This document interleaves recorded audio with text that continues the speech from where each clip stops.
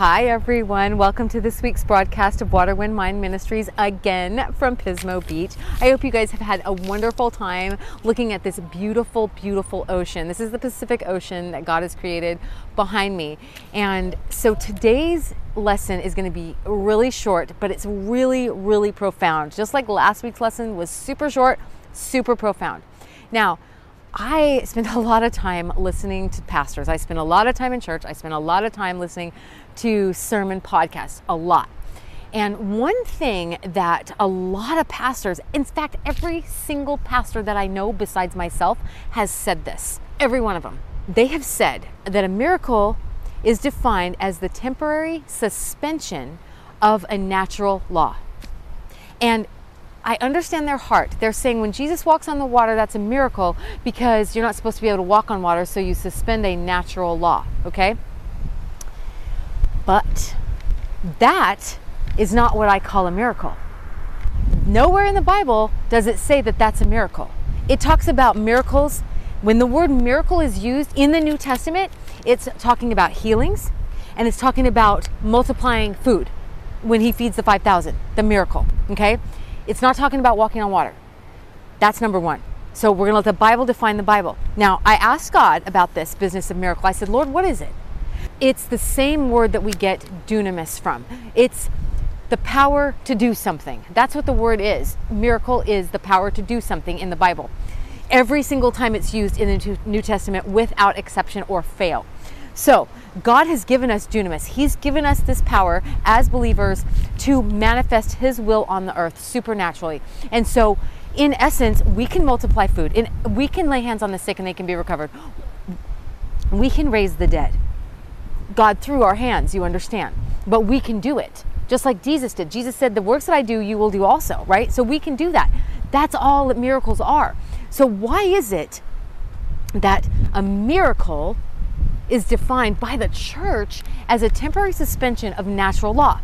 Now, when I have questioned pastors about this, they have said that healing somebody is a miracle, like a bone growing back in a leg or eyes being reformed so that somebody could actually see. That's a miracle.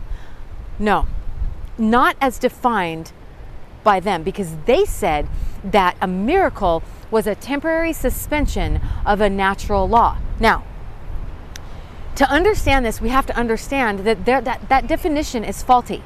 Because who made natural laws? Who made gravity? God. Who made the tide? God. A natural law is gravity. And that's good. And that was created by God. But recreating an eyeball is not a suspension of a natural law. That is a suspension of a natural consequence. The consequence that came when sin entered the world. They are temporarily suspending the natural consequence of the sin. Okay, so a miracle, as defined by the church, is incorrect. It's not a temporary suspension of a natural law. It's actually a confirmation of a natural law. People are supposed to have eyes that see. It's getting back heaven on earth. So it would be a temporary suspension of a natural consequence or a consequence of the fall. So when we think about this word miracle, that we can't do miracles because we're not promised miracles, we absolutely are. If you look up every single verse in the New Testament that uses the word miracle, it's the same word and it means the ability to do something. So I just want to leave you with that thought. That a miracle, the way that we think about it, is not the walking on the water, even though we think about it that way. A miracle is just the ability to do what God called and created us to do. To feed people, to lay hands on the sick, to restore heaven on earth, to bring heaven and invade the earth with it. That's miraculous. And that's what you have the power to do. All right, I hope you guys love this scenery and I hope you get a lot out of these videos. Remember, you can contact me on waterwindwineministries.org or you can email me at waterwindwine@yahoo.com. Remember that I love you and that Jesus loves you.